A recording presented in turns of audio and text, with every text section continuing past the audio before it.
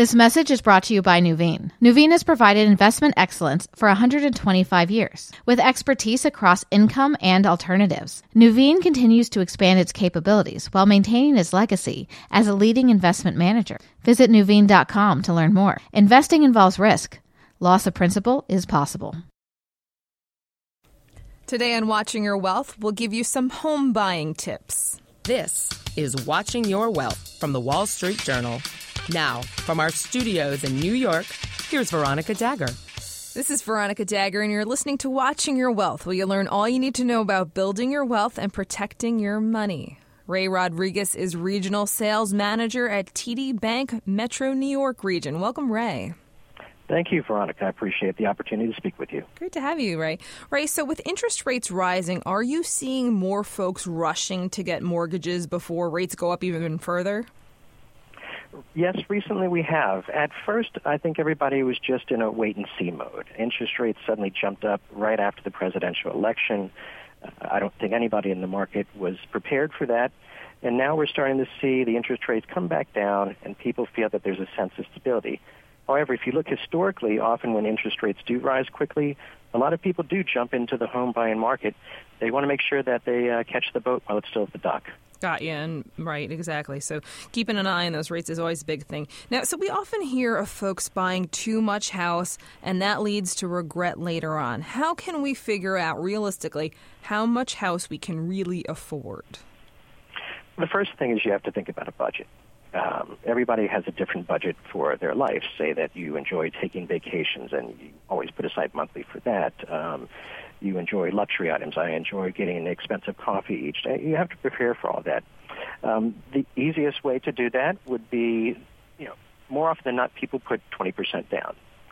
So you take your budget that you have set aside and then take roughly 15 to 18% of that and apply it towards a down payment. So, for example, I've saved up $100,000 to buy a home. If I want to strictly finance 80% financing, that means I can afford a $500,000 home. However, there are always closing costs and other costs in a mortgage, so I highly suggest anybody speak to a mortgage professional and let them pre-qualify you to determine exactly how much you can qualify for. They can also review your credit to look at any possible roadblocks there. And then lastly, calculate a debt-to-income ratio. That is your monthly mortgage payment, which includes principal and interest, also your taxes and insurance, and any other items that would show up on your credit report, which would be revolving or installment debts. You take all of those numbers, add them together, and then divide by your gross monthly income. Should that number go over 43%, there could be a roadblock. Anything under 43% usually will qualify with a lender for a mortgage. I see. Now, in terms of what we, cleaning up our credit, making sure our credit is in good shape, you mentioned that a few times. What steps should we take before we apply for the loan just to make sure our credit is okay? Everybody's entitled to a free credit report annually by each of the 3 credit bureaus. So you can go onto their websites.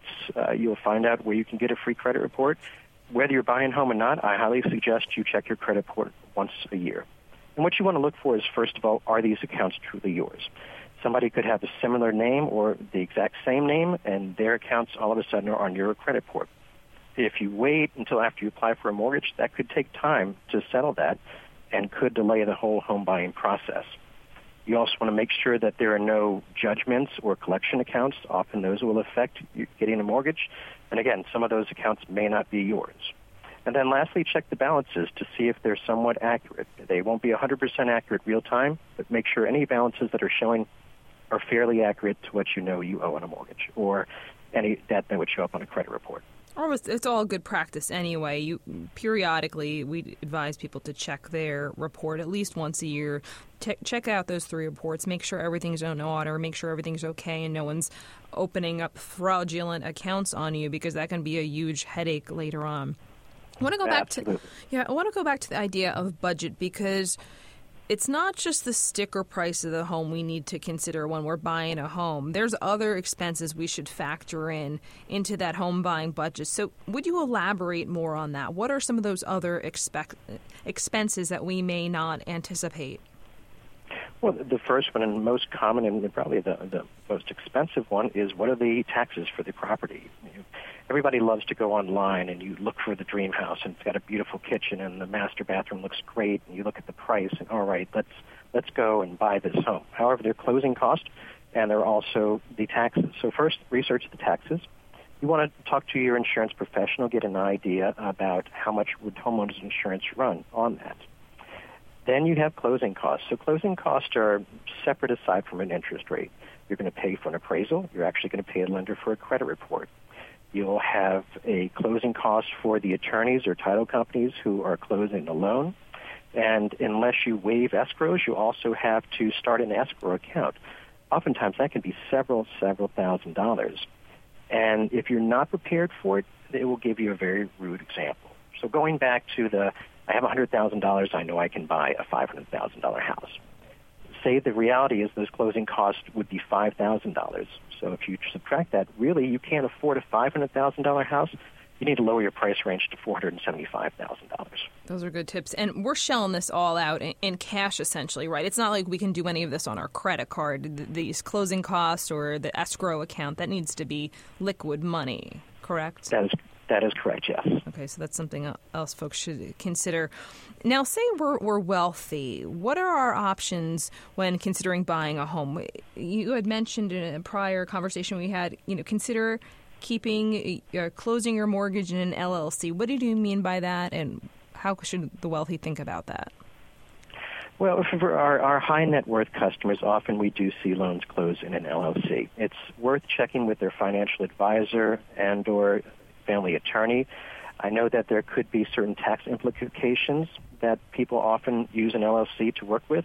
Also, from a liability standpoint, from overall a trust that could help someone out. I'm not the legal expert nor the financial expert, but it's highly suggested that you talk to your financial advisor about the possibility of doing so. Right, and I think there's other reasons, too. If you want to make sure other people don't necessarily know you're buying a property, you may want to put it in an LLC, from what I've heard some wealthy, ultra-wealthy people do. Something else to consider. Any other sort of last quick tips to consider for home buyers? Well, one thing is, if you're a high net worth customer, you also want to consider how much you're going to borrow. You can go ahead and deduct mortgage interest from your taxes up for a mortgage up to $1 million. So it may behoove you to, instead of borrow $1.2 million, to move it down to $1 million, just so you can get that interest right off at its full amount. Talk to a trusted mortgage professional at a trusted mortgage lender. Let them walk you through the process step by step, so no unexpected surprises come out. And never leave yourself house rich and cash poor. We do see instances where people who spend most of their savings towards buying a home in the hopes that one day their income will increase. However, if you have low post liquidity and those unexpected repairs pop up, how are you going to pay for those? That's a great point. And that could apply to anyone. Say you're a business owner, you've got a startup business, you might expect you're going to do well in the future, and you want to have a house to essentially announce how good you're doing in that business. You might want to wait to do that because your cash flow may not be where it needs to be in order to maintain that house. I want to actually ask you real quickly about the mortgage deduction. Do you think that's going to go away? There's been some rumors that might be in the chopping block. Think it's here to stay?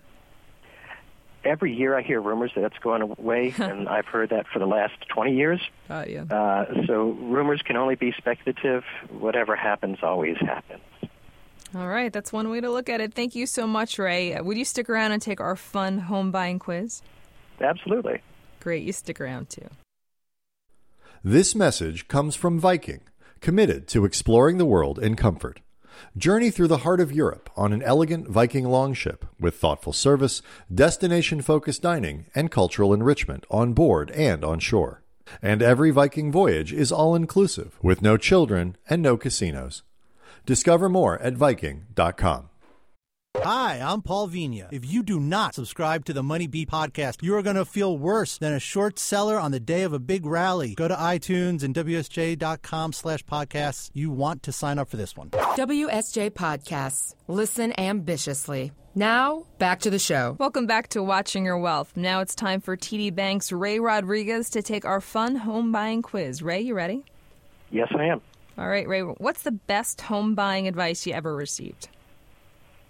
The best advice, spend time with a mortgage professional to walk you through different programs and to walk you through the entire process before you even look at a home. Looking at a home, first of all, is an emotional time aside from a financial obligation. The last thing anyone would want to do is get their heart set on a dream home only to come out a month later and realize they can't afford it. True. Worst home buying advice you ever heard? Oh, I heard quite a bit of those. Probably the worst was don't buy, just rent. It's easier. Oftentimes in the past we've seen, just tell me how much you make. I'm not going to verify it. Maybe you should raise that a little bit so you can qualify for a mortgage. Thanks. But really a tough question for someone to ask themselves is how long am I going to be in a home? Is it a starter home or forever home? And I've seen some mortgage professionals strictly talk about a 30-year mortgage, which isn't a great idea if you're only going to live in the home for 5 years. Good point. Fill in the blank. A home can buy? A home can buy memories. You'll always have memories from the home you raised your family in or the home that maybe you started with a marriage.